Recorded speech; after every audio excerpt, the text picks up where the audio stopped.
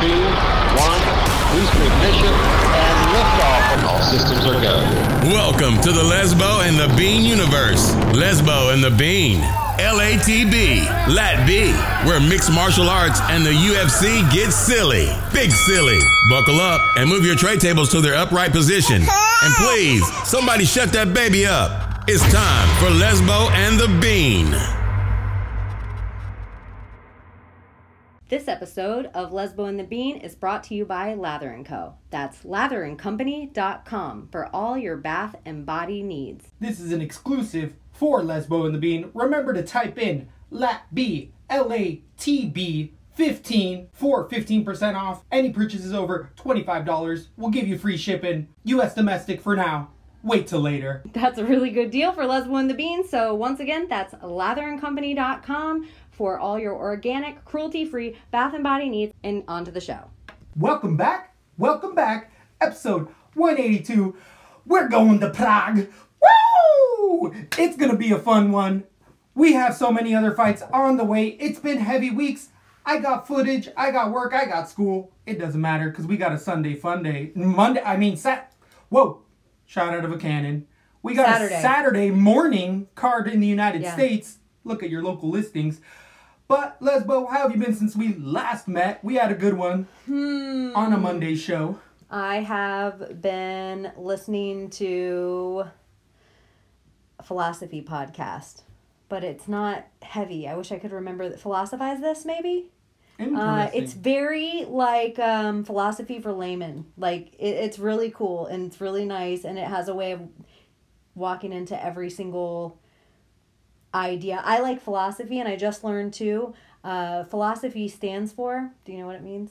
You were just in the class? I'm taking currently the philosophy of art right now. Oh. So it's not philosophy. It's I had specific. a friend that took that class. We spent a lot of times at museums, and I didn't know what I was.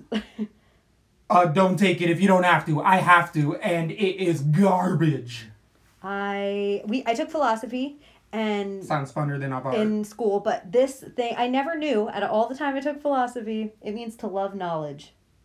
I can dig that. Because that's all you're doing is asking. You're just asking and keep questioning, and a lot of even some philosophers were like fanzines of other philosophers.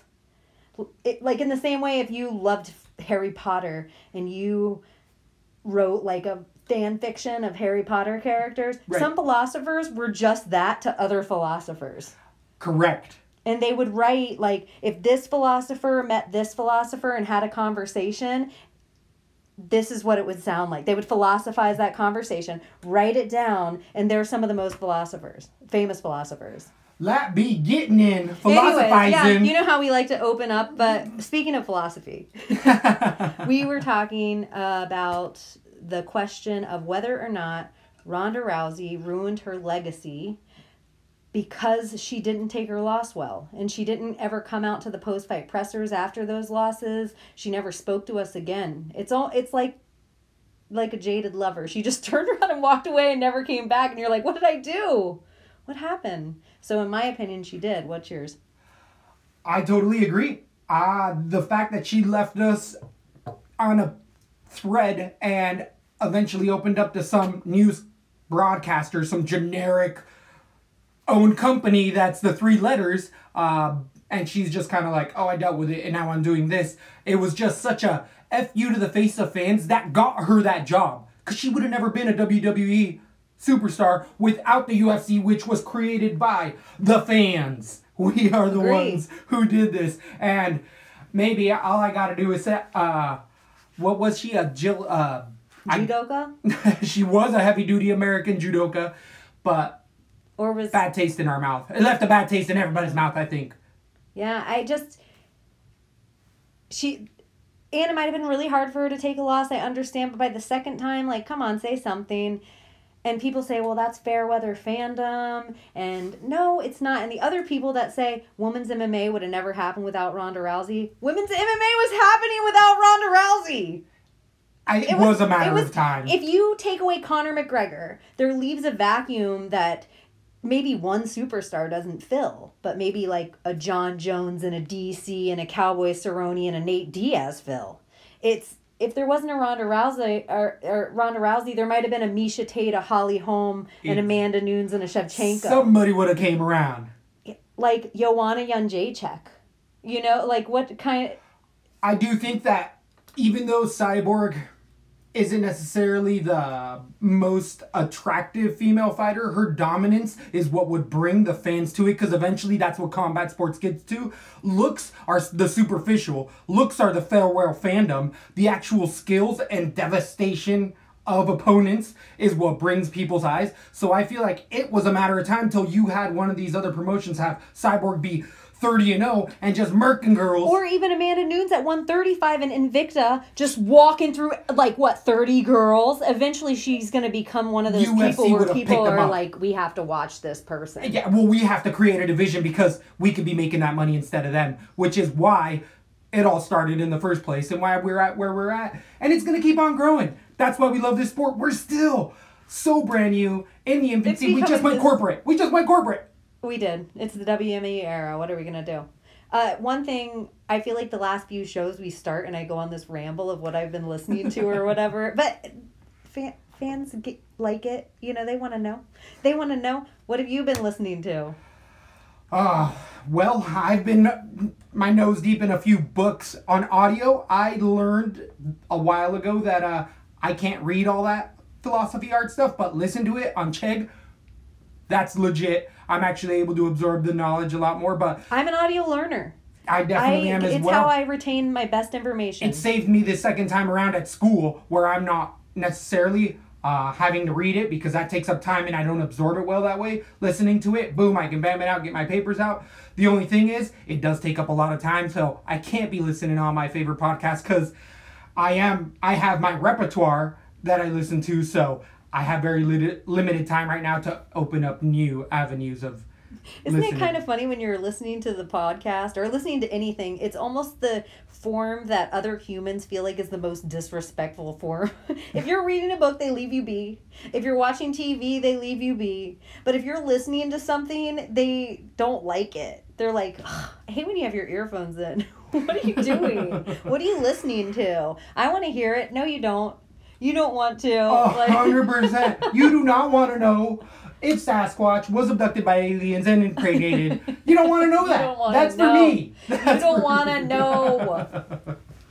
So, there's tons of good listening out there.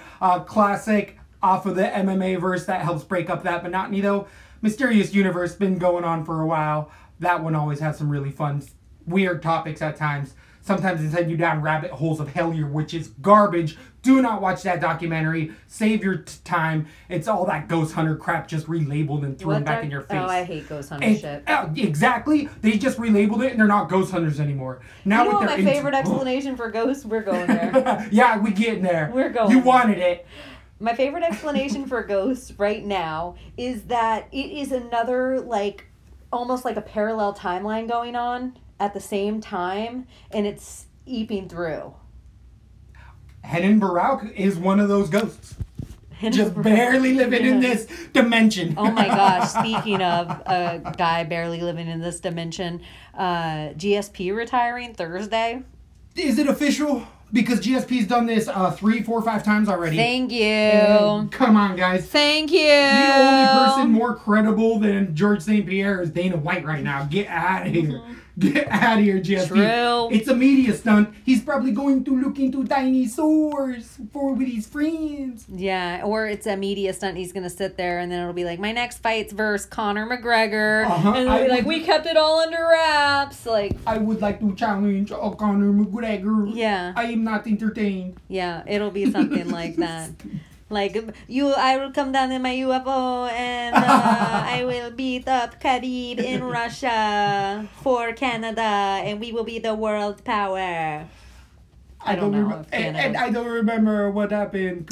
We were going to talk about something else too. One more thing. The other was sports betting insights before we get into our betting card for the weekend out of Prague. We got a headliner that's off the chain.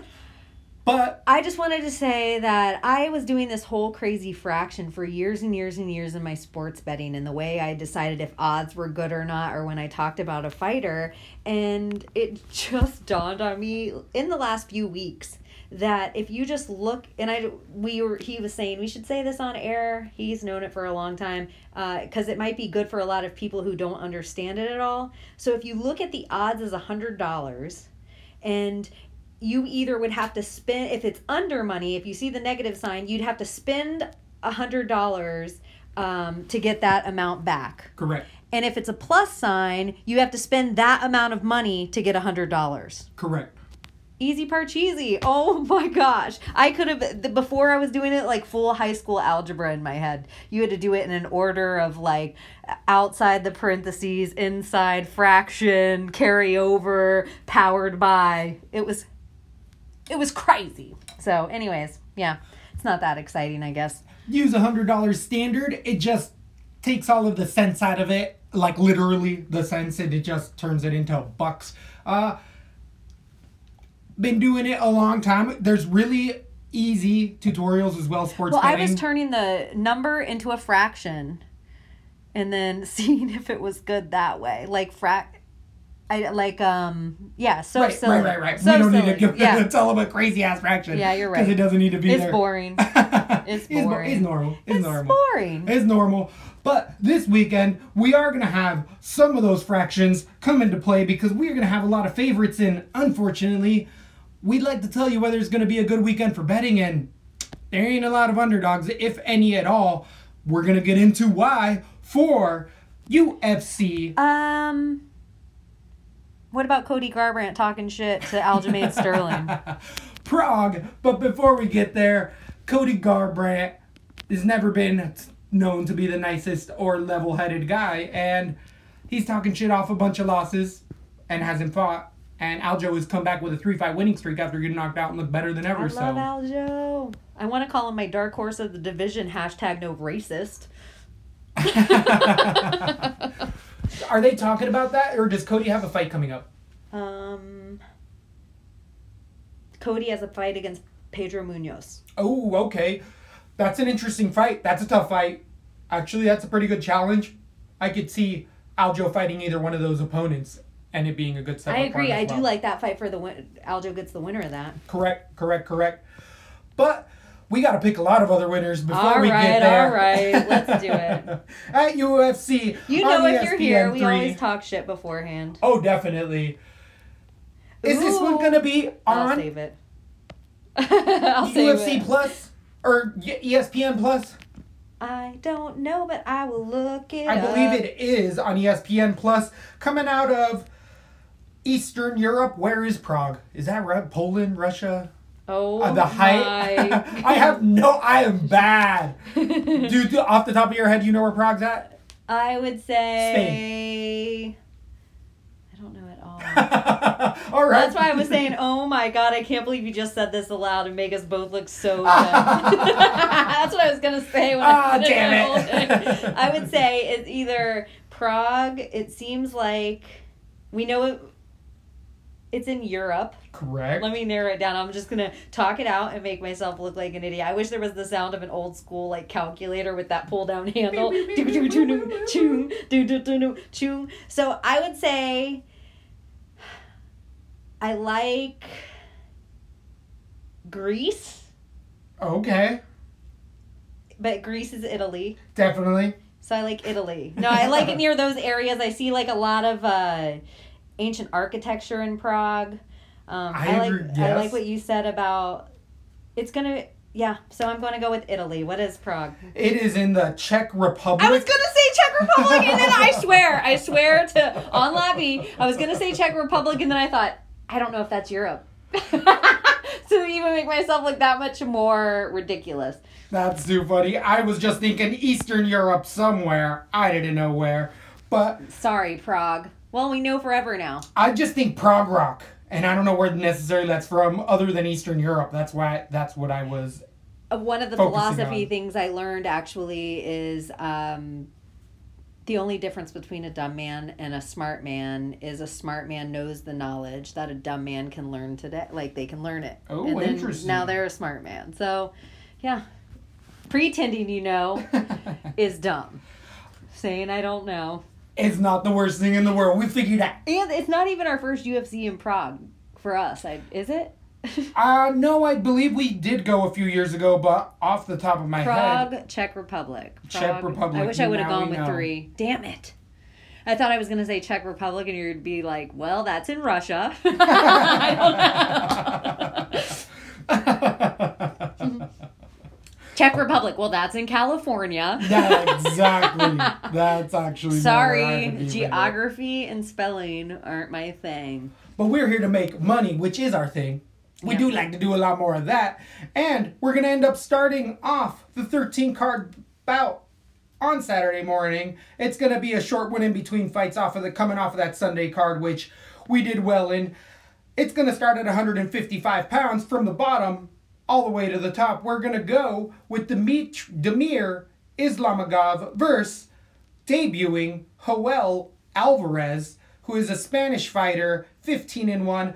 Alvarez really likes to get it done in there with submissions. We have seen the 17-1 fighter, Damir, come in and defeat Alex Georges, which the Bean here is so high on putting money against Georges. I do not think that guy is UFC caliber. So the fact that Damir was a minus 450 favorite, debuting against another debut fighter, and he went to decision, didn't leave a good taste in my mouth because the finish should have been there. He's an M1 striker who really likes to go to his wrestling. And the fact that Georges even was landing half of anything really scared me as far as to the level that we hadn't seen from Damir. Again, that M1 and all those Eastern European leagues are thin. So Damir, from what we did see off his last fight, goes to the takedown and will go for position over submission. He'll even supersede the ground and pound, so DraftKings doesn't look all that good potentially in there. But Joel Alvarez, being off of that Spanish scene, he really has fought 15-1 record, only has a loss, and mainly his wins have been by submission. Is it submission? Hold on. There's a couple All debuters. submission. He has one knockout, I believe, in there, but I did watch that fight, and both of them dudes were swinging like crazy. They both closed their eyes and swung, and their homeboy fell down first. But what Alvarez likes to do is jump on that guillotine and roll for Darces, not even roll necessarily. A lot of his fights that I saw, both him and his opponent were literally flaying out there and just kind of landing in position. Joel being the guy who landed in better position most of the time, so there's something to be said against that. But against Islam, he should not have any issues at all. He's shown that he can put a ground game and actually has decent striking. Alvarez, again, the caliber is super low. I didn't like what I saw from Alvarez's striking. His ground game as well. He's getting submit guillotines and Darces on really low guys. I don't think in the UFC this is going to fly. I don't think if he stays in Spain that we see Joel long in here. Damir's going to get another decision. I'm siding with the favorite here. I don't like what I'm seeing, though, in either fighter. Who do you have in this fight? I'm going to pick the underdog, and I'm going to go with Alvarez submission round 2. He's been in enough fights with good enough guys with big enough records. It's not a bunch of shills, and he just seems quick with a submission. I've watched no tape on it. I'm going to stay far away from this fight. But to me, there's just money to be made in a specialist right now over a guy that isn't necessarily UFC caliber. So I'm going to go with the specialist. I know. Stick with what I know. But I don't really know Ismagulov. He's been in one fight. It was lackluster against a lackluster person. I think I'm going to go with the guy from the local guy from the Czech Republic, because as far as I know, it could be in either Spain or Orenburg, Russia. No, I'm just going to pick Alvarez submission round 2. I could change it just to pad how good I've been doing. Right, not to give up a fight so easily. Yeah, but or go heavy with the underdog, but I'm going to stay away from the fight. Damir minus 250 favorite against the plus 210 Alvarez. On DraftKings, you're going to end up paying $9,200 for Damir against Alvarez's $7,000. I really, really thought he was going to be able to put away Georgie's, and the fact that he didn't really has me hesitant paying anything over 9. He did end up getting 89,000 on that Georgie's fight, but such low fight IQ for Demir. 89,000? Or 89 points. 89 points. 89 points. We were talking about the odds. Sorry. Of it, you just like round it up, you move the decimal. Right. For 9,200, you can't trust him. You just can't trust him. He might get that, especially against, I'd say a little bit better stay than far, Alvarez. far away. Anyone on the first fight of the night for over 9, stay away from that. That's probably Always. the best call of the night so far. But then we move First on. call. We stay in the 155-pound division, coming in with 2 veterans in Rustam Khabilov versus Diego Ferreira. This is a sneaky one, starting off early in Prague. This is the fight of the night contender. All sorts of fun matchup. Diego Ferreira is coming off of a 3-fight winning streak, being 14-2, only losing in the UFC to Beneil Dariush and Dustin Poirier. Those don't look horrible. But beating OAM, Kyle Nelson as of late, 2 months ago, he ended up knocking that guy out. But he also has a win over Jared Gordon in there, TKO punches. Ferreira has made name with his striking, and we cannot forget that initially he was a submission guy. He's one of these guys that actually has been able to all around move up his MMA game, and really like what we're seeing with Ferreira. Other than his chin, he gets sat down a little bit in fights at times, and it's because he moves forward and a walk into punches. The trajectory for the 34-year-old has been really positive, but against a Russian like Khabilov, any Russians, the 23-3 fighter is coming off of a huge winning streak. I think it's 5 in a row. I believe he lost to Benson Henderson years ago. He's been in the fight game for a while, but we haven't seen him for 5 months. Last defeating Raging Cajun Johnson in a split decision. He ended up finally getting Cajun Johnson out of the UFC.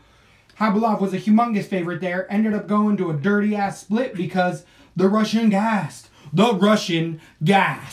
He throws heavy into his punches. Has got really heavy wrestling. I believe he has a Sambo background, so you always got to be careful with those leg locks, even though he hasn't really shown them. But Ferreira here, super sneaky everywhere. Throws good body punches, moves him up to the head. Ferreira's clinch is nasty, and if he gets taken to the ground, Ferreira does not just lay on his back. Ferreira throws up triangles, goes for sweeps. A lot of Russians tend to really stall out and get that position and just win that decision. And for that reason, I'm going to pick Khabilov. But the finish, I see the more likely finish for Ferreira. I'm going to be tentative on this. I have Khabilov decision. By the end of the week, depending on weigh-ins, I could side with Ferreira.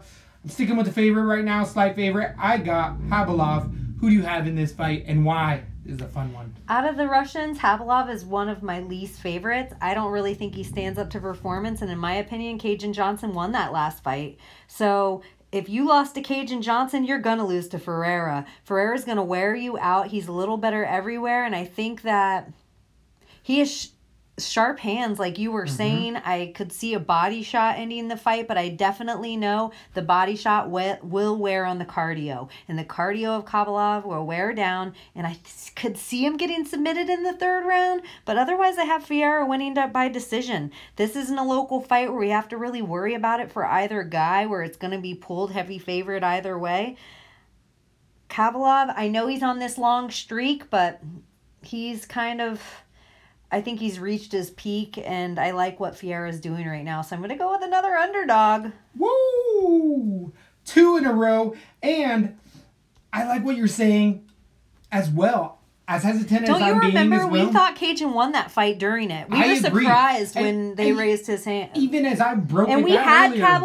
Khabilov, so we were glad that Cajun didn't win, but when we were watching the fight, we were like, ooh. Remember this? I did start off this fight by saying the Russian gasses. And, yeah, you did. I'm going to end up switching decision to Ferreira. Got an underdog. You swayed me. Woo! Gonna keep so moving much on. Pressure, Ferreira. You better fucking chill out. Rustam Khabilov being 8,700 on DraftKings against Ferreira's 7,500. Ferreira plus 125 underdog against the minus 120 favorite. That's a fun one. Really, I'm really excited for that fight. I think we could easily see that being a contender for fight of the night. I'm minus 145 Habeloff. I was wrong on that line, by the way. Then we move on to the 170 pounders where we have the ever perennial tractor in there. We have Miguel Prazeres against Islam Nurdiev. Nurdiev is a short notice replacement. About a week and a half, and Nurdiev's coming in here. The 17-2 fighter is an Austrian fighter, 22 years old. Actually looks pretty filled out. Ended up catching some tape on him. His only loss as of late in the last year and 4 months was a decision.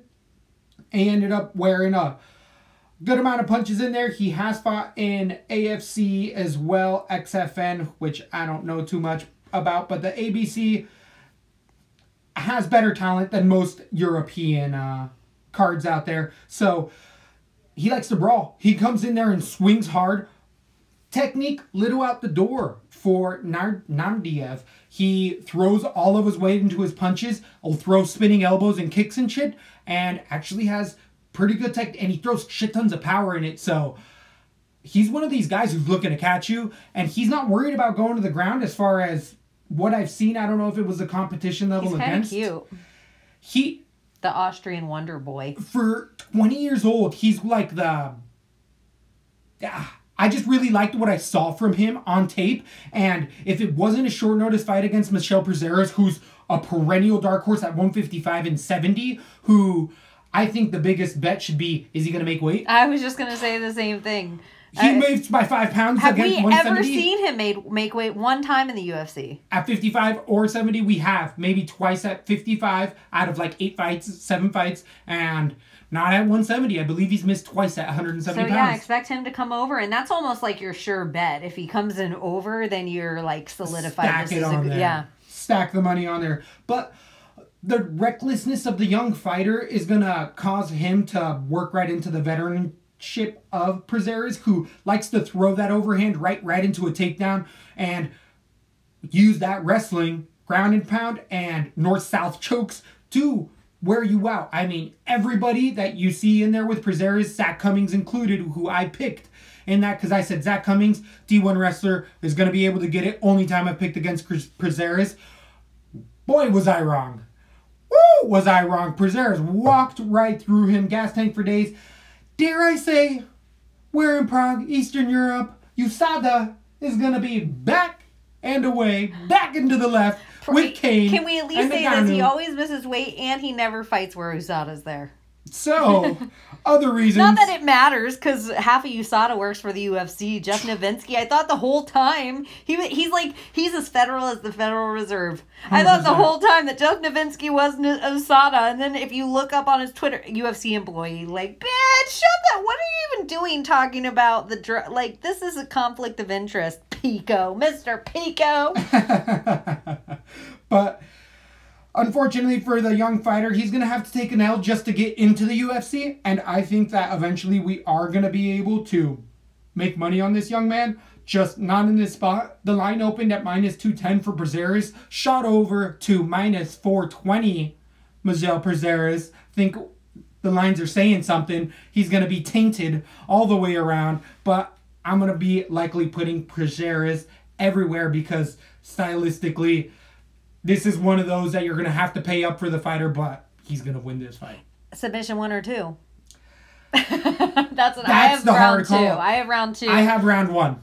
I'm going to move it to round 1. I actually had round 2 because I was giving the other kid some credit, but on the short notice extra, yeah. I think Prazeres eats 2 punches from this kid and comes in forward, ground and pound, and grounds him because this kid hits hard. He really, really does, and he doesn't care about getting taken down. But the guys he was taken down against, they're garbage. So not all of them, most of them though. So Prazeres heavy favorite for a reason there. 9,400 heaviest price on DraftKings for Prazeres.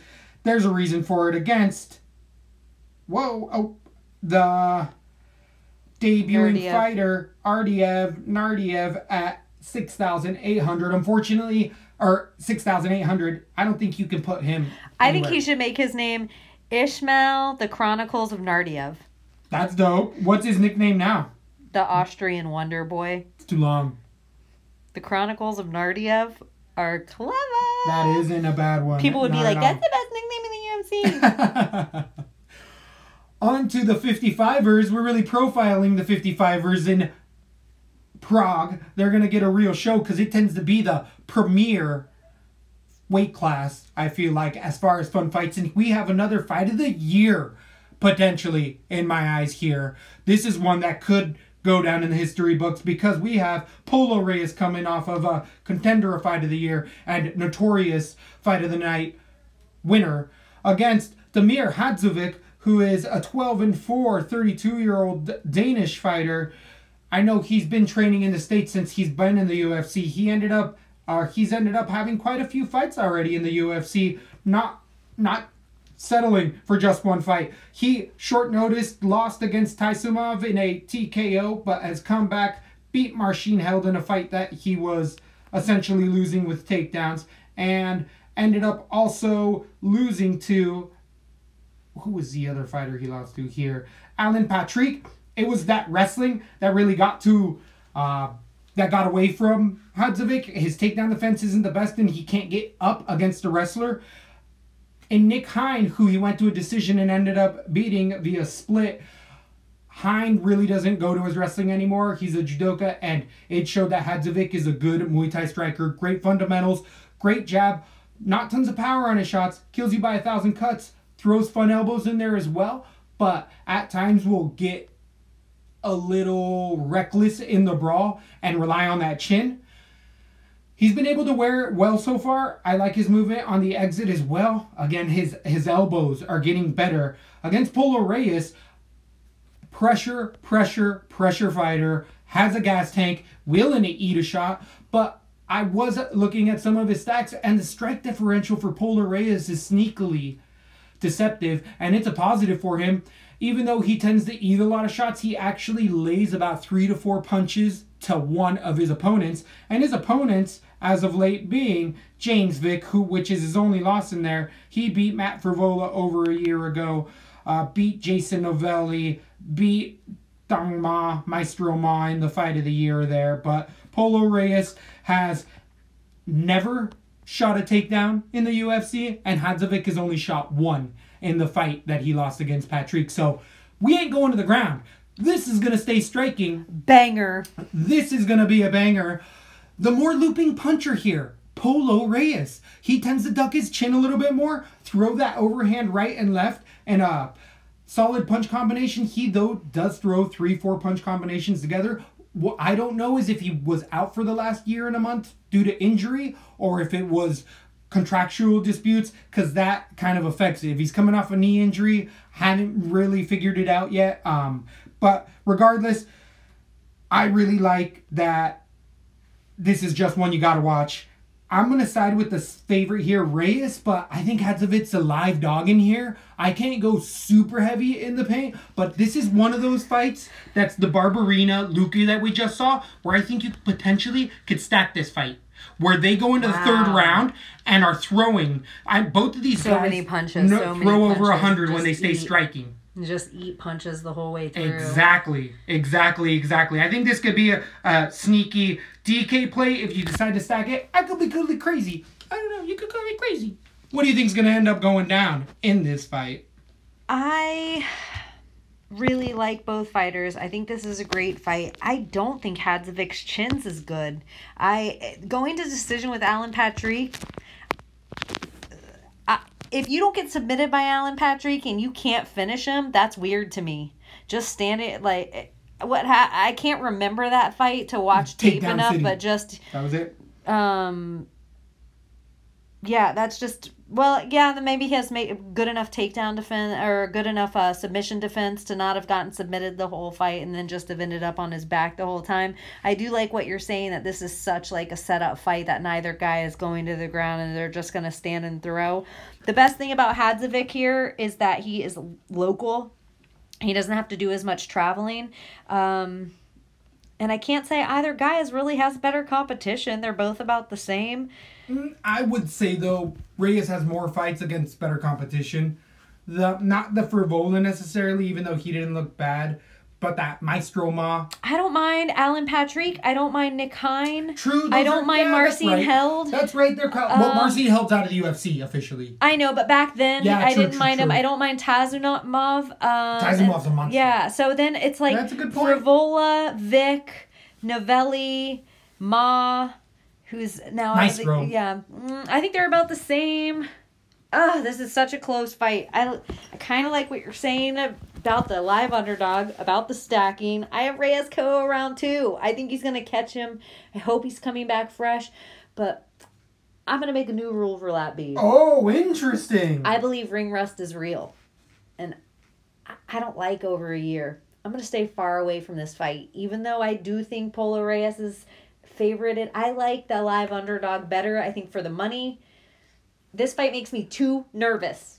How is that a rule for Lat B? No, a new rule for me. Oh, okay. A new I was just rule thinking, for okay. Lat B that I'm going to say for myself is I believe ring rust is real I thought and that I'm was going like to a stay stay away. away. I thought that was like a stay away first fight of the night. Well, you don't stay away from first fights of the night. No, true. We have totally different That's a good rules. point. That's a good Mine are point. just, I'm starting to hone mine in and I don't like, I'm going to stay far So far the away interesting from this. thing- I like Hadzovic better here. Interesting thing with this fight actually right now is Polo Reyes plus 100 or even money against Hatzovic's minus 120, but on many cards they're minus 115, minus 115. This is officially a pick'em. But if you want to go with Reyes and DraftKings, you're going to end up having to pay $8,800, which is closer on your side than mine, because I say decision, where you say finish, and that's where I'm that changing 8-8 it to says it. Hadzovic decision. Oh. I am just thinking about it. I do think he has the straighter punches. Yep. And I think Polo Reyes is going to go out there and swing for the fences and burn himself out. And then it's going to become a point fight. I see Hadzovic taking over if Polo Reyes punches himself out, going for the knockout swing because he hasn't been in there in a while. Ring rust is real. Hadzovic decision. I got That's my Reyes. I don't know if I'm going to be able to I'm play up crazy! that much. I'm all underdogs, I think, so far. I can't even take it. I have to keep futzing with my mic. Ooh. Polo Reyes, 8,800. I'm not going to put tons of exposure there. I even said it as well. Hadzovic for 7-4. He's the play there. He's definitely the play there on DraftKings. There might be a lot of people saying that though, so maybe the crazy thing is stacking it if it goes to decision for both high octane type of fighters. And then we move on to some of the loveliest fights of the night. We have Port St. Lucie's own Jillian Roberts against returning Veronica Macedo. Macedo's coming off of a 2-fight losing streak. The 5-2 fighter is only lost in the UFC, and that was to the German fighters, 23 years old. Those 2 losses have come to Ashley Evans Smith 2 years ago and Andrea Lee decision 8 months ago. Jillian Roberts last lost to Reno Silva via submission armbar. Prior to that, the 5-3 fighter ended up beating a couple UFC, Emily Whitmire via submission, also defeating Molly the Can herself, McCannon. This is really, I don't know how I feel about either lady. I know that when I went back and watched those Macedo fights, Evan Smith isn't so bad, even though she just lost, and Andrea Lee definitely doesn't look that bad at all in a decision, but that's what she does to everyone. Macedo isn't the best striker on the ground. She isn't that good as well. She's she's a jack of all trades, master of none, and I mean, she's almost apprentice level on some levels of these trades. Jillian Roberts definitely is also learning a lot at 23 years old. Her game's evolving. She tends to be more of the submission artist. I have actually liked the strike offense. I've seen a lot better from Roberts than Macedo. And on the ground, by far, I feel like Jillian Roberts has an advantage. If there's an advantage anywhere, I definitely see in the avenue for Jillian Roberts just being more of that. Even though she's a Canadian living in America, she is training at Top Team now. So I see that wrestling being the thing that takes over. Macedo's been training in Germany and doing well and stuff, but I think for women's MMA, if you're not in the United States, you're a step behind right now. in that facet of agree. the sport. So I'm going to end up going submission round number 1. Because we know Dagestan ain't training women. Just saying. Just saying. That ain't our views, that's theirs. No, you better get in the kitchen and get cooking. You better get to cooking, ladies. In They make Dagestan. flatbread because they should. I don't know if And they you know do. what the damn shame is?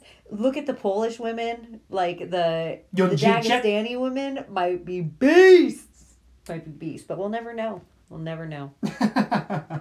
So, who do you have in this fight, and how did I'm you get gonna it pick done? Robertson. I'm picking it for a weird decision. I think this might be a little bit of a snooze fest. I could see the ref having to tell ladies, "Okay, ladies, I need you to stay active" a few times during it. I think Robertson's gonna have the better ground game, which I think it's eventually gonna go to. I'm going with Jillian. I was on the fence about either. I'm gonna stay far away from this because I don't see a lot of points either way. I'm picking the Robertson decision because Venezuela's been going through a lot of shit. They've been going through a lot of shit. It's been really busy over there in that country geopolitically. So I just think Robertson's gotten to probably focus more.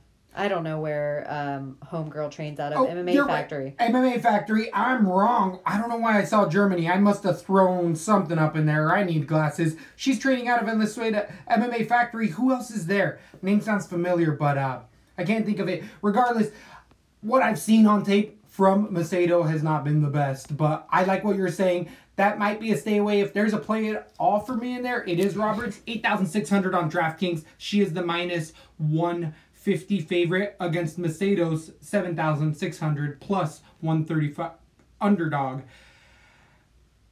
Definitely probably more of a stay away. Then we move on to the 145 pounders where Daniel Tamur, the older, worst brother of the Tamurs, is coming in against Chris Fishgold. I thought you were going to say the lesser Tamor. Fishgold's coming in off of his first loss, or his second loss ever. It's the 17-2 fighter. His first loss in the UFC. He came in against Calvin Kattar 3 months ago. Ended up getting knocked out. Fishgold definitely at 26.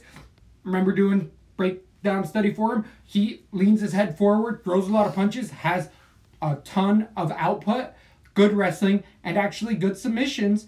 Even though he's an English fighter, they finally have come up, and Fishgold's one of these guys that actually has a good double leg takedown. I liked what I saw. It's just Kattar was, I believe Fishgold was also like 2 or 3 weeks short notice, so it was just too high of a step up. But in Daniel Tamur here, this is a guy who's definitely underperformed. The 6-2 fighter is lost his last 2 to Danny Henry, which that's fairly obvious in a decision. And last lost to Julio Arce, which both of those guys, They ain't bad. they ain't bad at all. So I guess I'm giving him a little bit of hate that he doesn't deserve. But he definitely is not. When you think of the Tamur brothers, you don't think of Daniel Tamur. You think of David Tamur for sure. And it's because Daniel is just, again, more of that jack of all trades, master of none, no real power, serviceable fight IQ as well. On the ground, he definitely can be exploited. It ended up showing as of late, and Fishgold has everything that he needs to get in there. I don't think that Tamur can even necessarily knock out Fishgold. I've seen him take a good amount of strikes from better strikers and him do just fine. I think this gets to the ground fairly quickly, and within rounds 2 or 3, I got Fishgold getting a submission. I don't think we need to stay long on this because I don't think Tamur stays in the UFC after this one. I think he's out of here on the third one. How do you feel this fight goes down and why? Fishgold submission round 2. I definitely think Fishgold's going to win the fight. I don't know how I feel about my pick of submission in round 2 for a parlay. But I do think Fishgold might be a safe bet for y'all DraftKings. At 9,000, you're definitely going to have to pay up for him. Daniel Tamur at 7,200. 3 months ago, knockout, stay away from this fight. That's actually probably not the bad idea. It's right on that teeter level for us. We usually like to give people a little bit of more time, but it wasn't an out cold. It was more of a TKO by punches. Fishgold just wasn't able to get the takedown on a D1 level wrestler, which Tamur is not by any means whatsoever. I'm trying to look at the exact betting line. I feel like Fishgold has probably ended up being bet up by this point. It's going to be minus 250 for the favorite. Oh, yeah. 2-1 favorite over the plus 210. That's right. I hate to say it, but that's right. I agree. So I see a finish there. I'll end up trying to mix up Fishgold Me a little bit. too. I there. see Fishgold submission round 2. Ah, that's scary. Then Just we because of move his on. chin. Definitely. Then we move on. But the guy that he got he knocked out Way better had like punches. the same record I have right now. So we go to the 170 pounders where Caro Petrozzoli comes in against Dwight Grant. The 8-2 Dwight Grant has got his first loss in the UFC to Zach Otto 2 months ago. Prior to that, he beat the Contender Series Hill in TKO. Dwight Grant is a AKA fighter. He does fight out of New York, but has been at that California scene for a little while. Definitely likes to keep it up and striking. Has a good clinch. Is black explosive for all of the right reasons. And with that black explosive, For all the right reasons. with that, the gas tank does tend to fail him a little bit. Ended up showing up in his fight against Zach Otto, who actually, a lot of people have been fading his chin a lot, but Otto was able to really just push him up against the fence, drag him to the ground, and not let any of Grant's offense get going, and that's how you beat him. Petrozzoli, though, being a global fighter out of the United States, Rome, Italy, the 25-year-old came in and lost a fight on short notice in Brazil to Alex Oliveira 4 months ago, and this was one of those, you went night-night. The Fishgold fight, TKO. It was standing, he went down, okay, but he didn't go out. Petrozzoli stiffened up and woke up, didn't know where he was. So, out of both of those knockouts, I would say Petrozzoli's. It was a left hand on like a weird shove. We didn't really see anything in that fight. It was super, super, super quick. But what I remember seeing Both of on what the fighter, knockouts? the Fishgold knockout compared to the Petrozzoli okay, knockout, okay. where if we're worried about Fishgold 3 months, Petrozzoli's 4 months, but Petrozzoli was A nasty out, knockout. out. So he's the type of guy where I'm like, dude, 6 months. Like, dude, take 6 months. Like, you were, woo. Weird fact. Did you know gorillas have like a 3-centimeter penis or something? Like a really small penis? I did not. I read that somewhere today. Don't know if it's right, but it made me laugh because I thought, well, that's not a penis. That's a clitoris. It's not about how you use it. It's motion in the ocean, as I've been Yeah, told. that's Motion true. in the ocean. That is true. But I'm going to end up picking Dwight Grant in here. I don't trust the caliber of the 11-2 fighter. He did get other wins on the Cage Warrior scene. His best win is to Nicholas Dalby, so he has had credible competition in there. Dwight Grant is not an Oliveira by any means whatsoever, but Petrozzoli's takedowns, he does like to use them, but they aren't the best. He tends to muscle them a lot more, and I feel like Grant can defend those. Zach Otto actually has better takedowns by far than Petrozzoli. I had Petrozzoli earlier. I'm switching to Grant decision. This one I can actually see being a low scorer. I don't think either guy really pulls away, and there's actually a pretty on-caliber fight. I think they could be a dirty split. I'm going with Grant. I'm saying stay away. Who do you have in this fight? I have a Grant decision as well, and I've gone back and forth a little bit on this fight just because I'm unsure of what I've seen from either, so I always like to take what I've seen as the best, and going to decision with Zach Otto ain't bad to me. So even though he did lose the decision, I'm going to pick Dwight Grant, and I'm going to pick him to win by decision. I think he's really going to hurt Petrozzoli in round 1 and 2, maybe even look like it's going to be close to a finish, but I think Petrozzoli's going to eke it out, and then round 3 is going to be so boring. Is just the way I'm predicting it. Grant decision. I totally agree. And actually, Petrozzoli, it wasn't his debut against Oliveira. He does have a fight against Brad Scott in there, but Brad Scott popped for steroids on that, and Petrozzoli won a split decision against Brad Scott. Split decision, Brad Scott. Just saying. If you need another red flag, split decision, Dalby and Brad Scott, that's pretty much bottom of the barrel UFC caliber fighter right there. You're going to end up paying $8,200 for Petrozzoli against Dwight Grant's $8,000. Actually, I'm going to end up putting Grant. I thought the odds were going to be a bit more skewed on DraftKings. I'm going to end up putting Grant on, I'm going to say like 60-70% of my cards. Whoa. Not all of them by any means, but I don't like Petrozzoli in this spot. No, I'm not going to put necessarily. Petrozzoli anywhere. the actual I'm betting gonna pepper odds. Grant or salt him, so it's hashtag no racist.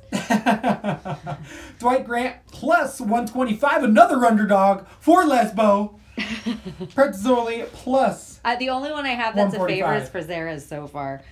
Wow, what a night. And here I'm starting off the night saying there's not that many betting underdogs on this night. There's not going to be money to be made. I've picked a few underdogs already as well, so maybe there is money to be made. Maybe I need to keep on breaking down the card to see where it takes us, because there's other fun ones on the way. This one is one of those, with Magomed Ankalaev versus Khalilson Farias at 205 pounds. The debuting 14-2 Farias is coming off of his N1 submission armbar 3 months ago. Prior to that, he has All submissions. all submissions as well. I believe he also might have one knockout in there earlier on his career, but essentially he likes to get it done on the ground.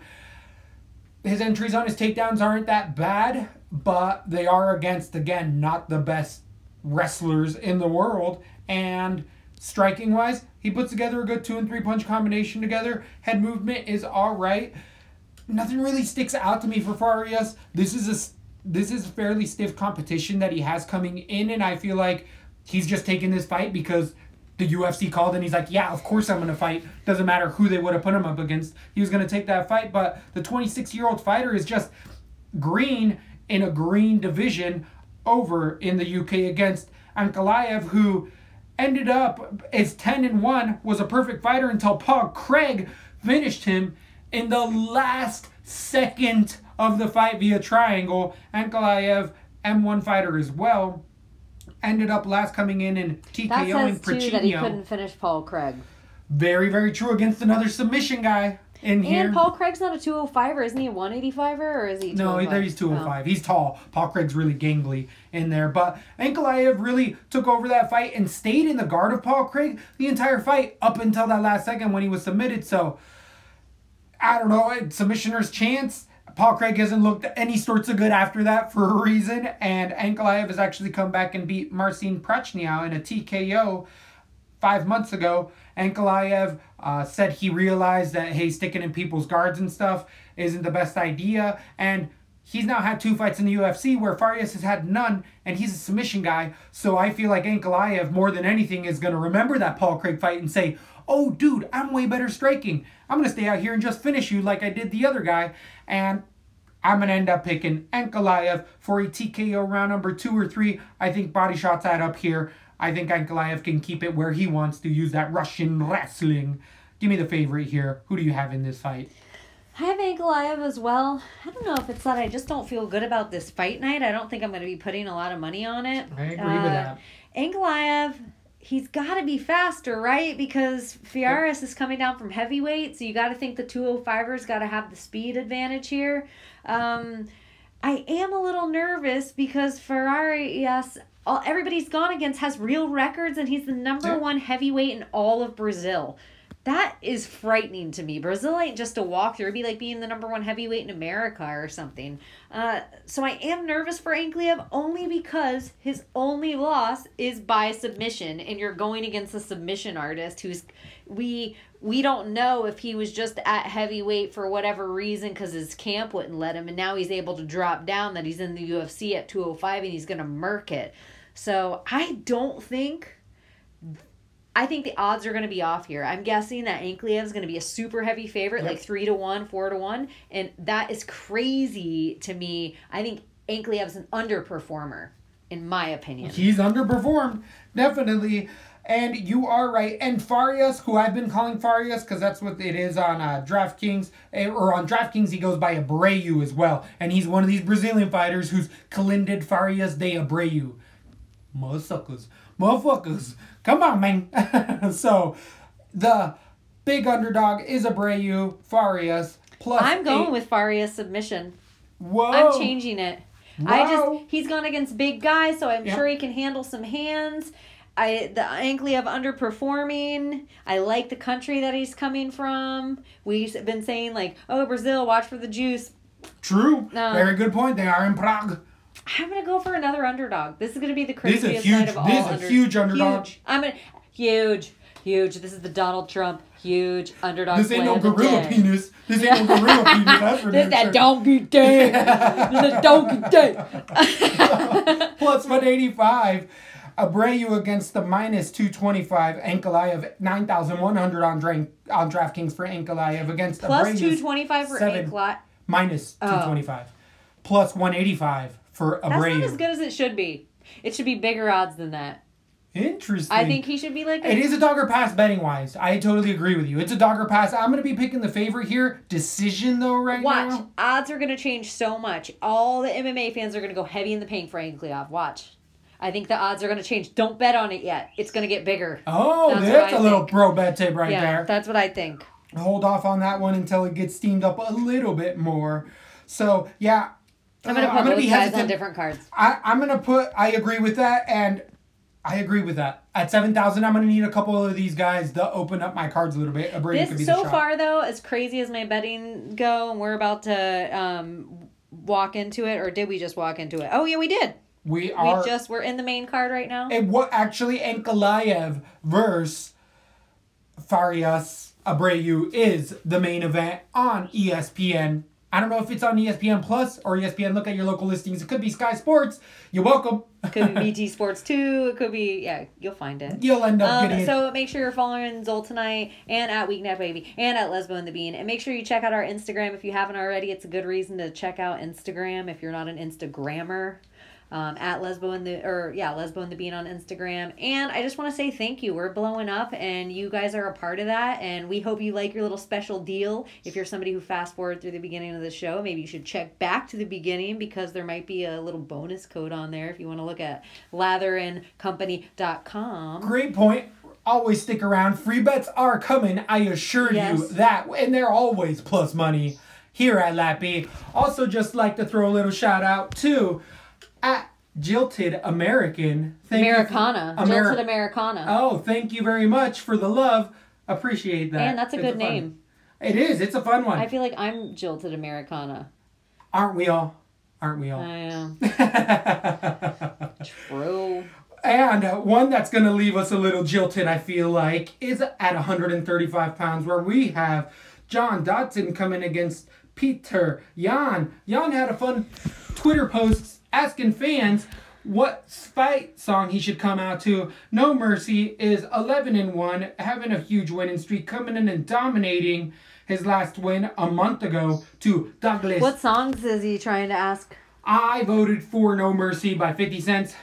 Or Many Men by 50 Cent. And that's because it has No Mercy on Me, No Mercy on My Friends, or something like that. What were the other And that's options? his nicknames. I couldn't even tell you because that's all I voted for. I don't know what would you have picked for him? Well, Nickname No Mercy. Peter Yan.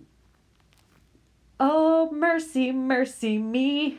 Things ain't what they used to be. No, no.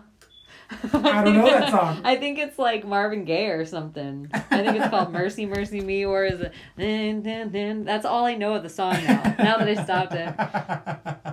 So Peter Yan is definitely gonna be the younger fighter at 26 years old, coming out of that Tiger Muay Thai scene with Taisumov, all those Huerta to Muay Thai quick swick guys, against the perennial gatekeeper at 20-10. It is John Mercy, Dodson. Mercy Me by Marvin Gaye.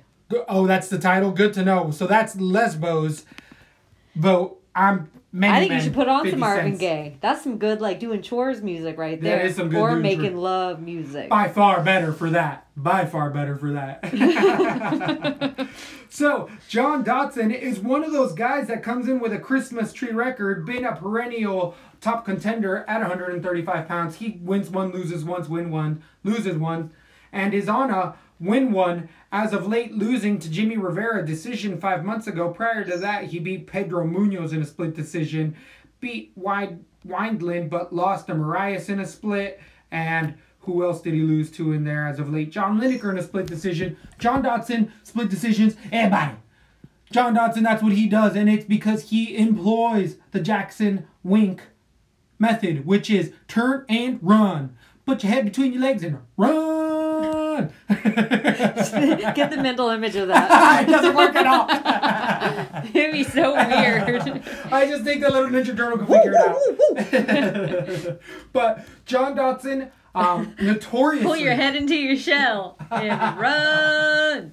The little Ninja Turtle comes in and definitely has a high output type of a game, but relies on that overhand right. You know that he spams it. You know it's the only thing he throws in there. Takedowns and shots, not anymore. He'll do a outside ankle pick, which is really set up and telegraphed, so I don't really think it's worked on many people. He'll sneak it in there every once in a while. I believe he did it to Munoz as well. Doesn't have good takedown defense.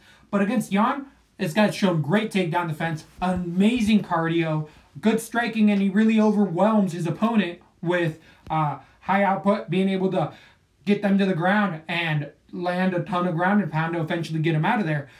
Where I feel like this is actually going to turn into a mega snooze fest is John Dodson has amazing takedown defense.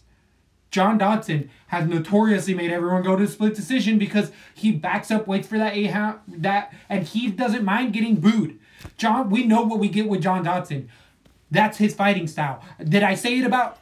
They should call it the Winkleboo because every single person from the camp, they don't care. Unless you're John Jones, they don't care. Boo me. Boo me. It's Holly all about the W. me. It's all about the W, and they know that. So the fact that Jan needs to really have somebody stand there and be willing to get in a fight with him, which Douglas D'Andrade was willing to do and started to get picked apart, John Dodson doesn't do that. John Dodson throws a strike and runs away. Throws a strike and runs away. So that'll leave a lot of chasing unless Peter Yan cuts off the cage. But I haven't really seen that because his opponents play into him a bit more. I really feel like this is a stay away. I got Peter Yan. He's a heavy favorite. But even though he wins, I think this could be a dirty split decision. If not, heavy decision. I have Yan everywhere. But I think the odds are off just because, especially on DraftKings, you can't pay up for Peter Yan in this spot. I have him winning the fight, though. Who do you have and why? I haven't liked anything about what I've seen from John Dodson of late. He just seems like he's losing a tick every single time we see him inside the octagon. That being said, his caliber is so far away. I could have kept that going until you guys would have to listen to the next episode and it would have picked up with, True.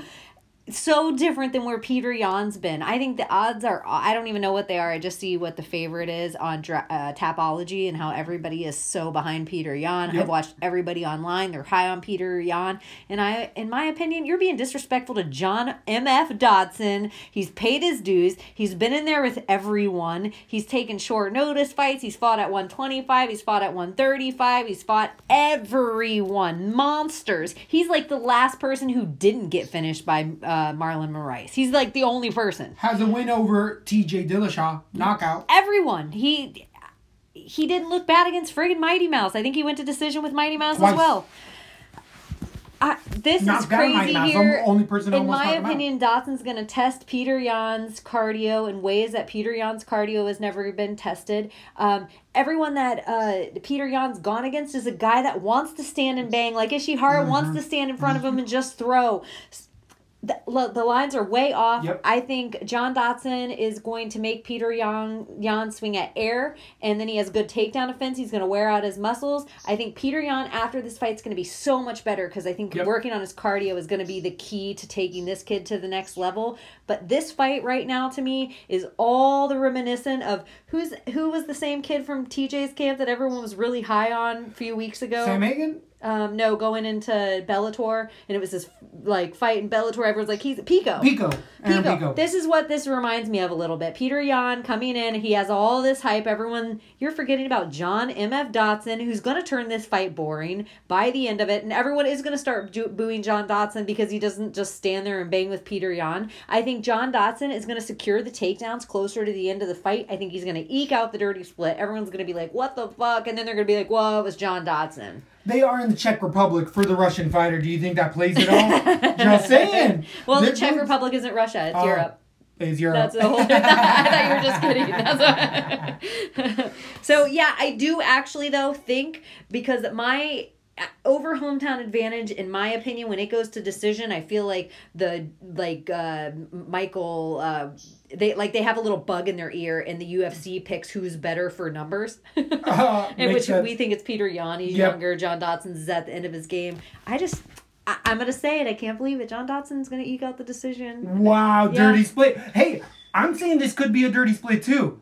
I don't think you're speaking not the truth at all whatsoever. I can't have this many underdogs on a card. That's why I can't gamble. If I did gamble, it would be the night that, well, this could have been where you retired a millionaire. Are you going to grace us with another one of the Lesbo parlays? I really like that. I don't know. We'll see. They're going to have to be something hashtag STOOPID, hashtag so stupid. But if they come through, you're going to be a millionaire. Yeah. They'll be like, well, this is plus $87. Yeah, just for putting the bet up, you were going to win. So I totally agree with that. As I'm saying, mine will be all for people that want to gamble under $5. Mine will be dollar stocks. They're going to be all for people that want to gamble under $5 and maybe win 100. Those are good odds. Yeah. Just throwing out. That's how you know they're going to be stupid. I may only hit like 3 times a year, but when I do. Woo! I like the way you think. 9,300 for Peter Yan against 6,000. Sticking with what I know, John Dodson, and favorite camp right now, Jackson Wink. Yep. Everything's lining up for Lesbo. I can't believe I'm going with John Dodson. It might be the first time in history. I will say as well, on DraftKings, you got to play John Dodson for 6'9". In a decision fight, I don't see him getting finished in here. I don't either. If Munoz and all of those other monsters can't finish you, Peter Yan is not going to be able to finish you in there. Maybe I'm eating my words by the end of the night, but we'll see. I feel like we're pretty good at agreeing on things. And this one, even though we have different fighters, we agree. Mm-hmm. True.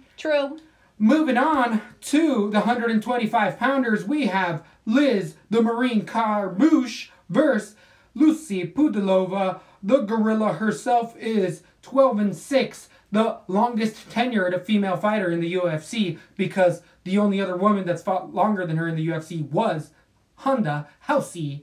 Oh, wow. You saw that. That's the first fight I ever showed you. I didn't know Ronda was the only that Carmouche has been in the longest. Yeah, because she debuted with Ronda. They were the first fight ever. Oh, okay. You watched that fight. Yeah, I remember it, but I just didn't even think because I was like, well, Sarah McMahon. And I was going through all this old guard that's still fighting, and then I'm like, oh, but she was the first. She was Ronda, the first lady fight of all time. No credit. First gay fighter in the UFC as well. No cred. Marine, no cred. Liz Carmouche needs to change her name to No Cred Carmouche. Against Lucy Pudilova, the 8-3 fighter. She's coming off of a loss. The Czech Republic fighter is 24 years old. There might be a little home cooking in here. She last lost to Irene Aldana in a fight of the night contender 5 months ago. Those ladies definitely kept it striking, choosing to throw a strike to eat a strike, each one of them. She beat Sarah Moras in a decision, beat Kim in a decision, lost to Lena Lensberg in a decision, and ended up also beating, those are her only 4 UFC bouts. She's 2-2. The Gorilla Carmouche is coming off of a win. The 12-6 fighter just beat Mina. She's lost to Alexis Davis and Miesha Tate, and her only other loss is to Ronda Rousey. She has a win over Jessica Andrade. Liz Carmouche has a great double leg takedown, throws good strikes, has a good jab. She definitely needs to get this fight to the ground because Pudilova, even though she doesn't have heavy strikes, she will wear you out with that. She kills you by 1,000 cuts, but Pudilova's gas tank is a little suspect. Where the humongous advantage here for the Gorilla is on the ground, that good double leg takedown and single that she has, mainly that double. As soon as she gets to the ground, she moves to side control. Carmouche has a sick arm triangle that she'll throw in there, and once she gets to the back, she's strong. You can really see the Gorilla in there manhandle her victims. I want to make a really gross gorilla analogy that you made earlier because it fits. She has a 3-centimeter clip. I'll say it. Thank you very much. I couldn't wait. I've been waiting the whole time. I couldn't wait. So I think she's going to rub up against her. Was dumb to be. Oh dang it! I should have let it go. I should have let it go. No, I would never remember. I got the Gorilla submission round number 1. I'm going to be playing her everywhere. I feel like the gorilla reference swayed me to Liz Carmouche. just the reference. I had Pudlova for yet another underdog. I just think she's coming in. Her last fight was at 135, so it's not like a clear representation of what she was doing. And I don't even remember if she took the fight on short notice. Well, I guess she didn't take it on short notice. But she's fighting down at 125 for the first time, and that is really curious to me. I know Liz Carmouche is settling in at 125, and maybe it's even more of her natural weight class. Everything tells me that Liz Carmouche should win this fight. There's something about the new guard and when it changes over, but we are seeing women go to longer careers. But these women like Carmouche and Sarah McMahon, and it's like their tricks now are what these other girls grew up on. So it's like what used to look so awesome when they went in and did it now is just 101. And that makes me nervous. I'm going to stick with Carmouche because I'm going to stick with what I know. But I say stay away from this fight. I'm not going to put either fighter too many places. Plus, I think Pudlova, I think it's going to go to a dirty split, and that is the thing. If it goes to a split or even decision, she's going to lose it. Yeah, that's where I feel like Carmouche, that's the thing that swayed me over to Pudlova. I don't see Carmouche finishing this fight. So if it goes to decision, I almost feel like that's almost a 10-8 round if the girl's from the Czech Republic. So, ooh. That's a close one. What are the odds on it? Minus 140 for the favorite Liz Carmouche against the plus 120 underdog for the local Pudlova. I don't like to take down the fence for Pudlova. 8,300 on DraftKings for Carmouche against 7,900 for Pudlova. If I'm playing this fight at all, it is Carmouche, and I have that submission round 1. I could even see round 2, but wow, okay. That's what I'm saying. I have Carmouche decision. Fight. I think I'm going to be playing Carmouche. This fight, all over that gorilla clip.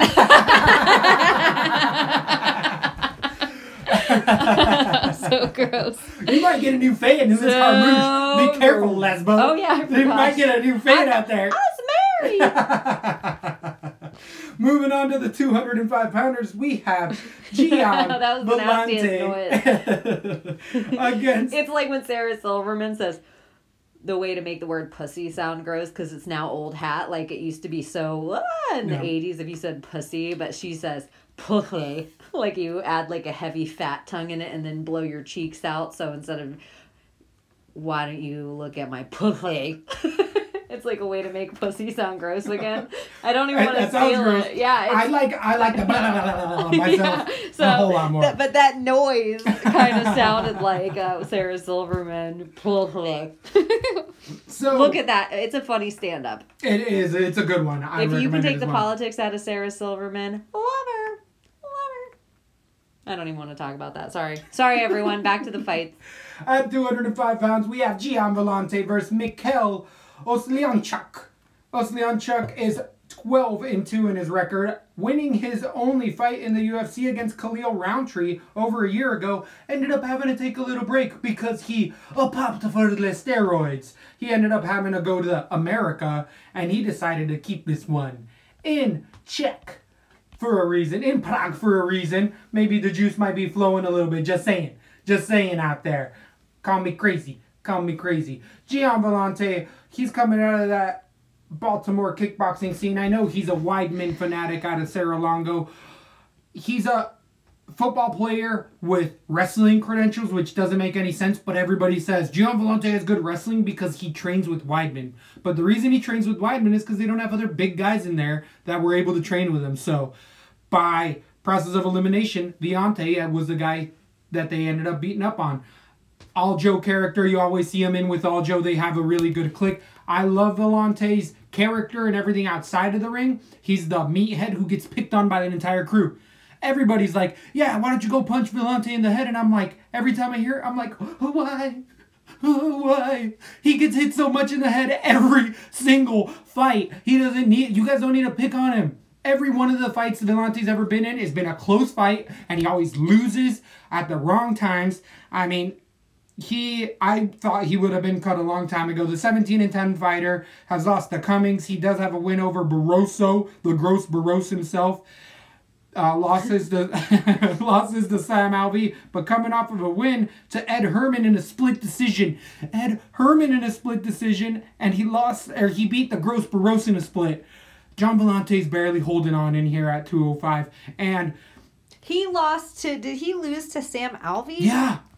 Sam Alvey throws 13 punches every 3 fights. He lost to Tom Lawler in a fight he was winning because John Volante's chin just cannot take the punches anymore. And the Polish 24-year-old is mainly a striker, okay takedown defense, but doesn't have to worry about it because I don't know if Volante's ever shot a takedown in the UFC. I could be wrong. It could be, if I'm wrong, it's by 1 or 2.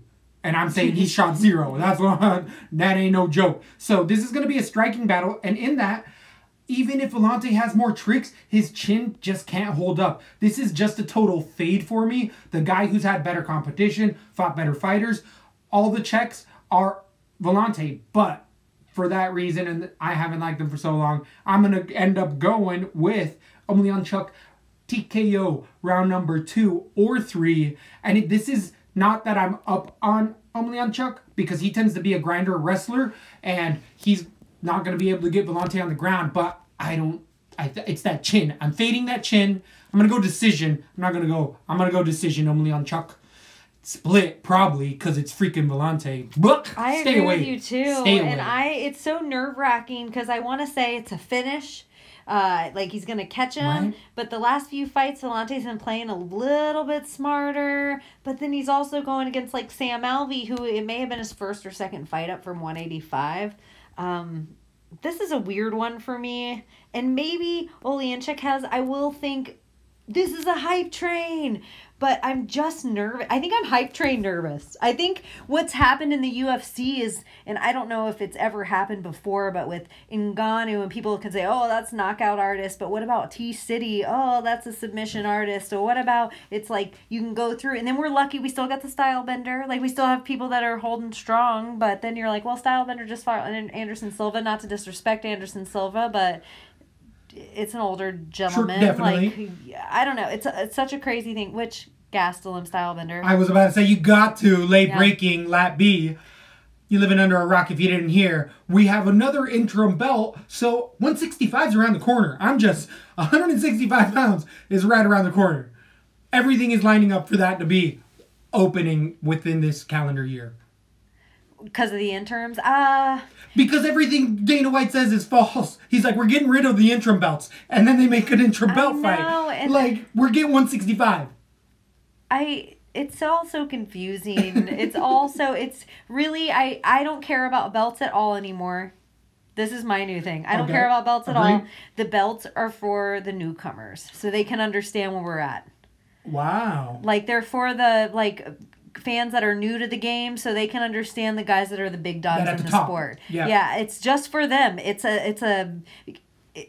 almost like, have you ever played that video game, The Sims?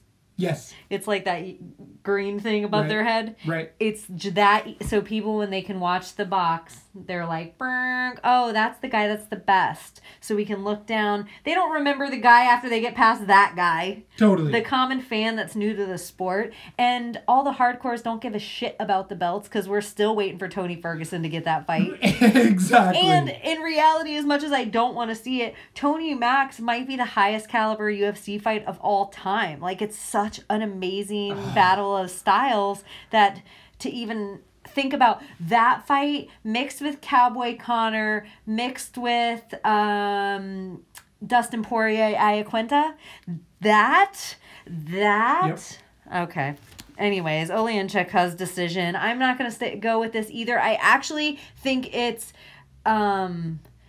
I think he could finish it. I just don't respect my opinion of him enough because I'm so scared of jumping on a hype train.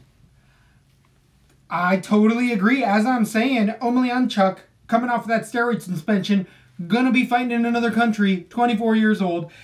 He is 8,900 on DraftKings against Volante 7,300. But this is a stay away. This is absolutely a stay away for me. There's other spots on the night to make your money. I like what you're saying there. We finally made it to the co-main event where we have the biggest boys of the night come in At 265 pounds, we have Stefan Struve coming in against Marco Rego de Lima. The only thing I have to say about Olenchik Okay, move it. Get it there. is I do have, for the hardcore Lesbo and the Bean fans, I love a Polish fighter. That is the sneaky thing with me where You I love the good Pole. usually lean with the Polish fighter. And maybe he's going to get Gian Vellante back on that knockout train. You know, once they, then it's like every fight, and then we're like, maybe you should lay those gloves down. Maybe that's been saying that for years, though, with him. That's what I'm saying. For years. I just wanted to add that to the, like, if I had to put one thing on the little scales of Olenchik. Minus 200 for Olenchik as well. A plus 170 for Vellante. Stay away fight. I agree. Stay away fight. Again, the heavyweight Stefan Struve versus Rodrigo de Lima. De Lima had a bit of a resurgence. He moved down to 205. Thought he was going to be amazing there, but it's one of those Ledet situations, as I've called it before, 100%. De Lima is a heavyweight because it's a lacking heavyweight division. He's fighting bigger, slower guys where speed kills, and he has that power from 205 and doesn't have to cut. Where at 205, De Lima isn't UFC caliber. At heavyweight, he's a contender. Unbelievable how that changes. And Stefan Struve at 26-11 is coming off of a 3-fight losing streak. The skyscraper has been there forever. 31 years old. He's been fighting since he was 21. 10 years battle worn. Broke his jaw. Was kicked off of the roster because he has a heart condition, because he has gigantism. And people are like, dude, you shouldn't be walking around because you could die of a heart attack. Like, he is an anomaly. Big man, one of the biggest people you ever see. At 7 foot, skyscraper throws a mean teep to the body, which used to be one of his best attributes. He'd throw it to the body, hurt guys to the body, and then end up going for that guillotine. Submissions has been Stefan Struve's ace, but he's gotten away. Do you think part of... Go ahead. This is, I guess I can say it. I'm white. This is white racism. Do you think Stefan Struve is a product of Nazi, like, gene projects from the Netherlands? But that whole area back Norway. Then, and people could have They're fleed. Vikings, though. People They're all big people. But he is something specific and something a little different than a Nordic. Viking. Yeah, like his body doesn't. Vikings are. Is he a Nephilim? Is that what you're trying to tell me? He's a Nephilim? Or what they were trying to do, and then it was like. Like you tell me got he a little, broke out of the test tube and started running down the or street? Or things got a little, I'm not saying he's inbred. No, I'm just right. saying when they're trying to go for the best genes ever and whatever weird studies and even bloodline weird stuff, if you look into those kind of conspiracies. And we also know genetically you start mixing the bloodline too much and it doesn't turn out right. Do you think he would be a product of that kind of... I don't know. Just taking it there. Why not? Go on. I do believe he's half Nephilim, and I do think that he could be partying with Sasquatch. You say Nephilim? It's a nice little... Put a little chocolate around it. You figure that one out. So look into it. But De Lima's once you bring up Nazis in the podcast, all hell breaks loose. All things are off. Did you call me a Nazi experiment? Stefan Struve gets mad at me. You, he ran out of the test tube. He crawled out the top and they're like, it got too big, too fast. That's Stefan Struve. Or his grandfather, though, was like 2 feet taller than him. Yeah, all his whole family. He ain't he's, I don't know if he's the biggest one in his family, but I feel like he's not. So Stefan Struve's coming off of a 3-fight losing streak, last losing a decision to Marcin Tybura 6 months ago. Every single fight we've ever seen Stefan Struve in is a battle. He does actually have a win over the longest reigning heavyweight champion of all time, knocking out Stipe Miocic. The only other knockout loss for Stipe by Stefan Struve. That was anomaly. Actually, I believe it's the only knockout Stefan Struve has. I believe all the other ones have been submissions. Could be off there. But what Stefan Struve does, again, teep kick, elbows doesn't really show him. His gas tank is garbage, and it's because he's 7 foot and he just can't sustain it. That's how Marcin Tybura, who's like a 6'4" guy, was able, even though he's pudgy and fat, a lot like De Lima's going to come in there looking. He was able to beat him with cardio, and De Lima does not have that option. De Lima does not have cardio either, even at 205. He's a Muay Thai striker who is 33 years old, throws a heavy overhand right, sets up an amazing leg kick, but really after the first round, DeLima shot. Stefan Struve is a punching bag though, and even if he absorbs it, both of these guys, if it goes in a second or third round, there's going to be a sloppy fight, but I don't think it's going to get there. Stefan Struve has a lot of that Mike Vick type of head movement that you just finally noticed. You're going to see Stefan Struve do the same thing, and that's where he will lean back because he's so tall. What that does is it circumvents your foot movement, which allows that leg kick. If not, if DeLima really times it right, he just steps in super deep and that right lands. Stefan Struve has broken his chin flat in half because of that. Mark Hunt, I believe, did it. I've been looking to fade Stefan Struve for a long time. It's a 3-fight losing streak. He's just more of name value. He's a main event. This is how you guarantee a finish by putting these guys in there. I think you have to put this fight everywhere on DraftKings, decided regardless of where you go. I'm going DeLima TKO round number 1.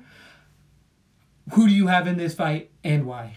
I really was waiting for your breakdown of it. I know what I think of Stefan Struve, but I like the way DeLima looks better at heavyweight than I did when he was fighting down. He just looks better. Faster, and because he is faster, I think he can get in on the inside of Stefan Struve. Stefan Struve looks good the first round out, and then he just gets exhausted. Shitty. Yeah. And I don't know if he should be fighting anymore. Doesn't he have to cut weight? Yeah. Stefan Struve's a monster. That is crazy. He doesn't use his tools. He doesn't use his tools correctly, and I do think he can be picked apart by DeLima. I also have DeLima getting in the inside. I coming straight up the middle. I really just see him. I see an overhand right, but I agree with in the middle. Struve's just open as well. He relies on his chin, and it's not held up. He's broken to his jaw. Look that up. It's horrifying. Absolutely horrifying. DeLima's going in there for a win. Oh, and it's crazy because Stefan Struve's the younger guy in here. I just like that DeLima's moved up in weight. I totally agree with that. And we've seen everybody that's moved up in weight of lately, including we'll be talking about another fighter coming up later on in the card. We've just seen really good things about it. The main event, some might call it. Some might call it the ME. So, how is this going to end? This is weird for me. I do see it being a finish, so I understand what you're saying. Put one of the guys somewhere. It's just I'm just scared of this whole fight night because I feel like I have too many underdogs. How often does that turn out good? Well, you're going to find out. Yeah. DeLima KO round 2. Ooh, I see Struve getting the first round, but I see DeLima just staying far enough, picking apart the legs, taking the shots that are the cut you by 1,000, right. Trying to play smart, and then coming in the inside, and Stefan Struve is turned off. Or the end of round 1. Yep. I can see that. Stefan Struve throws that inside kick to the chin that'll knock anybody out. And he's tall enough where it should be a body kick for everyone else.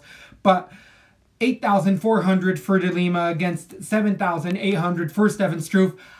I actually need to tell myself to back off of this because I feel like I'm going to put it everywhere. It's going to squash your cards. And if it doesn't land, exactly. It's the one where it's like, as long as this doesn't happen, and then it does happen, and Struve ends up walking out there. So I'm going to probably put it like 80% DeLima, and I don't know if I put Struve anywhere. I don't like anything I've seen lately from him. What are you going to do on DraftKings for that one? I'm going to put the whole card, maybe one guy on 2 cards apiece. Both guys. Okay. And then just leave it.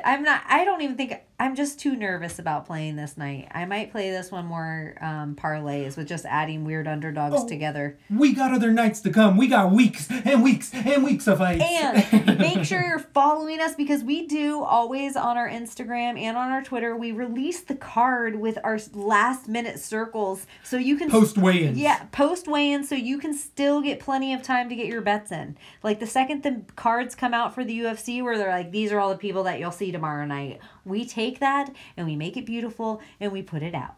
So. And just a little pro tip here on the Beans card. If you end up seeing a lot of stars and some of them might have a little bit of like squiggles or something, it means I'm trying to profile that fight if you haven't picked up on that. Because that's been a running theme, I feel like. Like people that I feel like you're like right here. And hey, everyone on Instagram, there is a new feature that when you look at a picture when things are put up together, you have to swipe right. Oh, and then there's the other picture. You got to learn to swipe right. I don't know if anyone, I'm sure, like, hey, Grandpa, Swipe right. Hey, 90-year-old listeners, Yeah. you're messing up our schematics. Get in there. Yeah, we got older. We got some We have older 12 years audience. old and we have 90-year-olds. Yeah, you don't know. You don't know us. If you're 12, you should ask your parents if you should be listening to this. This is the truth. This is the truth. So, to the main event we go in a profile fight. I mean, this is I'm what just main saying, events are don't meant even to ask be. your parents. Turn it off. Come back maybe when you're 14 or 15. I don't want to be the one telling you about No, I didn't tell your gorilla parents. clitoris.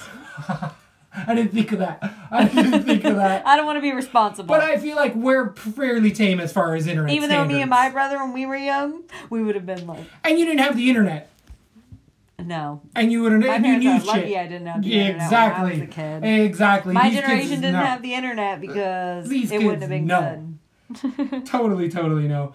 But this is what main events are meant to be. We have a profile 205-pound bout with Jan Blachowicz versus Thiago Santos, moving up for 185 pounds. He says he's willing to go back to 85 when he needs to. I don't think he needs to. Thiago Santos has looked all sorts of good in there, coming off of a fight winning streak, knocking out in there as well Lionheart Smith, but 2 months ago he was in a fight of the year contender with Jimmy Manawa, getting him out of there. The 20-6 fighter is 35 years old, but if there's somebody, I don't know if Santos has fought in the States, but I want to say he hasn't. I want to say he's fought in Brazil a lot and other parts in the world, and it looks like it at 205 pounds. Yeah. He did not look 35. That was a little surprising every Yeah. time. He He's- always looks like the juice is loose. Extra juicy. Yeah. He got the extra pulp. He all looks Nicole Brown Simpson. The juice is loose. And he eats horse meat because he thick. He That's thick. horrible. To I say laughed about that. a woman's death. Sorry, and the family of Nicole Brown Simpson, if you're listening. Just also, we know we are avid listeners of Cole Branson's family. We know. Sorry, Khloe Kardashian, if you're listening. Of course. But the same could be said, I would say, for the 23-7 Jan Blachowicz. People might find that a little blasphemous, but look at his first fights to now. Jan has fought mainly abroad. He fought in the States once. He looked flabby as shit. Ever since, every time we've seen Jan on the scale, I'm like, ooh, Jan looks good. Jan looks hella good. You're right. And That Blachowicz... body gotten tight. And he's not the youngest cat at 35 years old as well. He's had a long career. He's actually made a good showing himself, coming off of 4 wins in a row. They're virtually identical. Well, there is a bit of a different styles because they Totally do different approach styles, They approach it a bit just differently. their stats as far as their reach and their height and they're close enough. Definitely. Where Jan Blachowicz is the Age. better, well-rounded fighter for me, 100%. And I think that's not crazy. Everybody knows that. Everybody knows that Jan Blachowicz has better takedowns, better grappling. On the ground, by far, is superior. And actually, Thiago Santos is really exposed on the ground. And Blachowicz has everything to be able to get it there. Isn't he a black belt, Thiago Santos? If he is, he got it out of a Cracker Jack box. Because... Ooh. remember the minus 500 favorite who lost to Eric freaking whoever? He lost to not David Branch, which isn't a bad loss at all. Who was it? It was a guy who's not even in the UFC anymore at 85 because he took him down and got submitted. We see the holes with Thiago Santos. The issue with Santos that people have is they can't get out of that striking mentality, and then he's been pinned in with other strikers. But the wrestlers, they can't get close enough in time to put him out of there because he is a highlight reel fighter. Thiago Santos is going to be known as one of the funnest fighters of all time. Ask Elias Theodoa, one of the few guys to be able to get him out of there. I mean, jumping, spinning kicks randomly, and random is random. This guy is random in his strikes, throws spinning heel kicks, tons of power, throws a hard body shot. Thiago Santos actually jumps into a body and head kick, so it's really deceptive because that's how... he'll throw it twice to the body jumping, and then the third time he'll throw it to your head and he'll catch you, and he throws all his weight into it. The thing is that he expects that to land so hard that he can get off of the ground and be fine. Where Blachowicz capitalizes on that stuff. Get to the ground once with Blachowicz, he will swarm you, put in the hooks, start to drag you out, get that rear naked choke in, And Blachowicz has a sneaky left kick as well. Blachowicz throws that to the body well. Ask Lear Latifi. Ask quite a few other fighters in there that have been susceptible. Jan Bustiliva Blachowicz? Exactly. He throws it hard. Bustiliva? Throws it hard, throws good punch combinations off of it, and is actually sets you up a bit more. So we have more of the grinder against the power striker who Marreta is by far one of the most powerful guys we've ever seen in there. Also, here at Lat B, we like to profile some of the worst tattoos of all time. Now that Marreta's getting a lot more artwork done, it's actually coming together a lot better. Now that it's just not a humongous hammer in the middle of his chest, it's not so bad. Now he has both shoulders, both arms are getting filled in. But back to the breakdown. I don't remember it with more work. I just picture that big hammer. No, there's more. You'll see. You'll see by weigh-ins time. And the more and more I start to break this fight down, I have Thiago Santos TKO round number 1 because he's just dynamite. It's must-watch UFC. Absolutely must-watch. But as I break it down quickly, sorry. No. I'm switching to Jan Blachowicz to get this to the ground and win via submission round number 1. I switched on air. I had Santos TKO round number 1. I'm switching it. As I'm breaking it down, Blachowicz is the better fighter in here. You can't bank on that. He's a puncher. He's a puncher's chance. It's the epitome of a puncher's chance, Thiago Santos. I feel like there's one word for both guys, and it's those two words, in my opinion, going at each other. It's precision versus chaos. It's Jan Blachowicz. It's complete precision in every way, down to that liver shot that you pointed out. Like, it's in there like a knife. Yeah. When you watch it in fights, and it's not just the Latifi fight. Like, if Devin Clark fight, you watch it happen, you can't do anything to strengthen that. What is that, your floating rib? Yeah, liver. Like, it's your liver. So, yeah. Okay, sorry. No, go ahead. I was just going to say Santos does gas as well.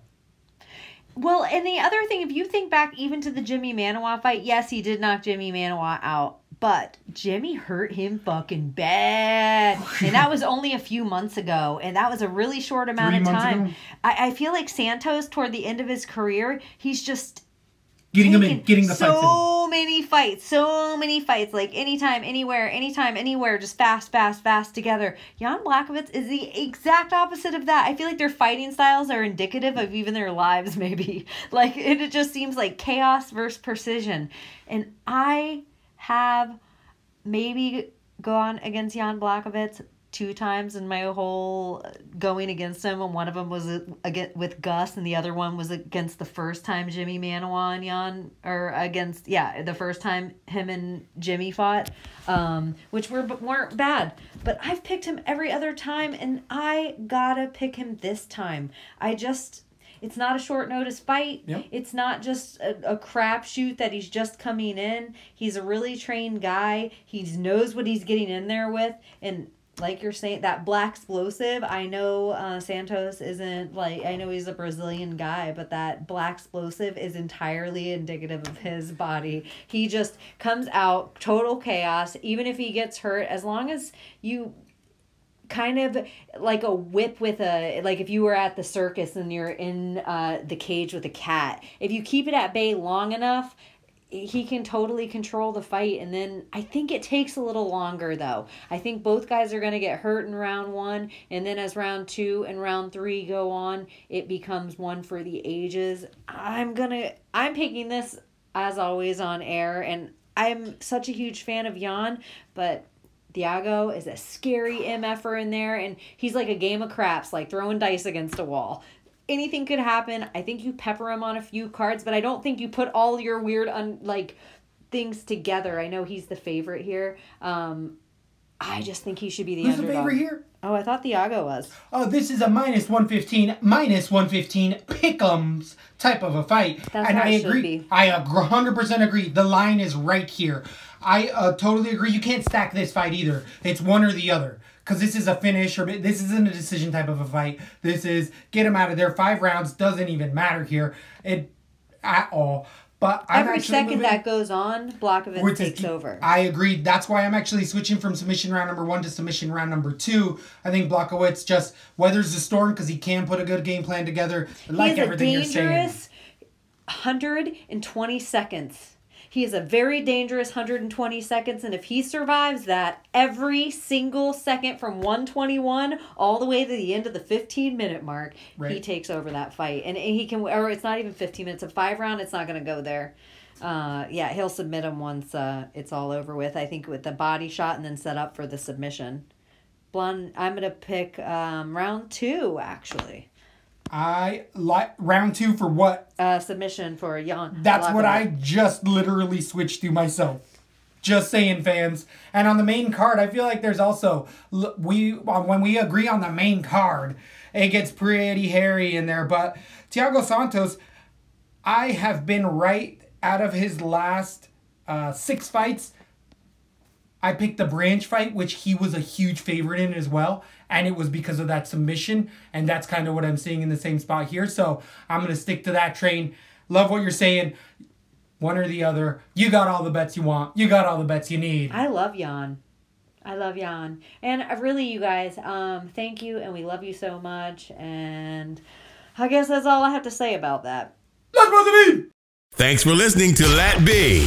For all things Lesbo and the Bean, head over to lesboandthebean.com or follow us on Instagram, Facebook, and Twitter.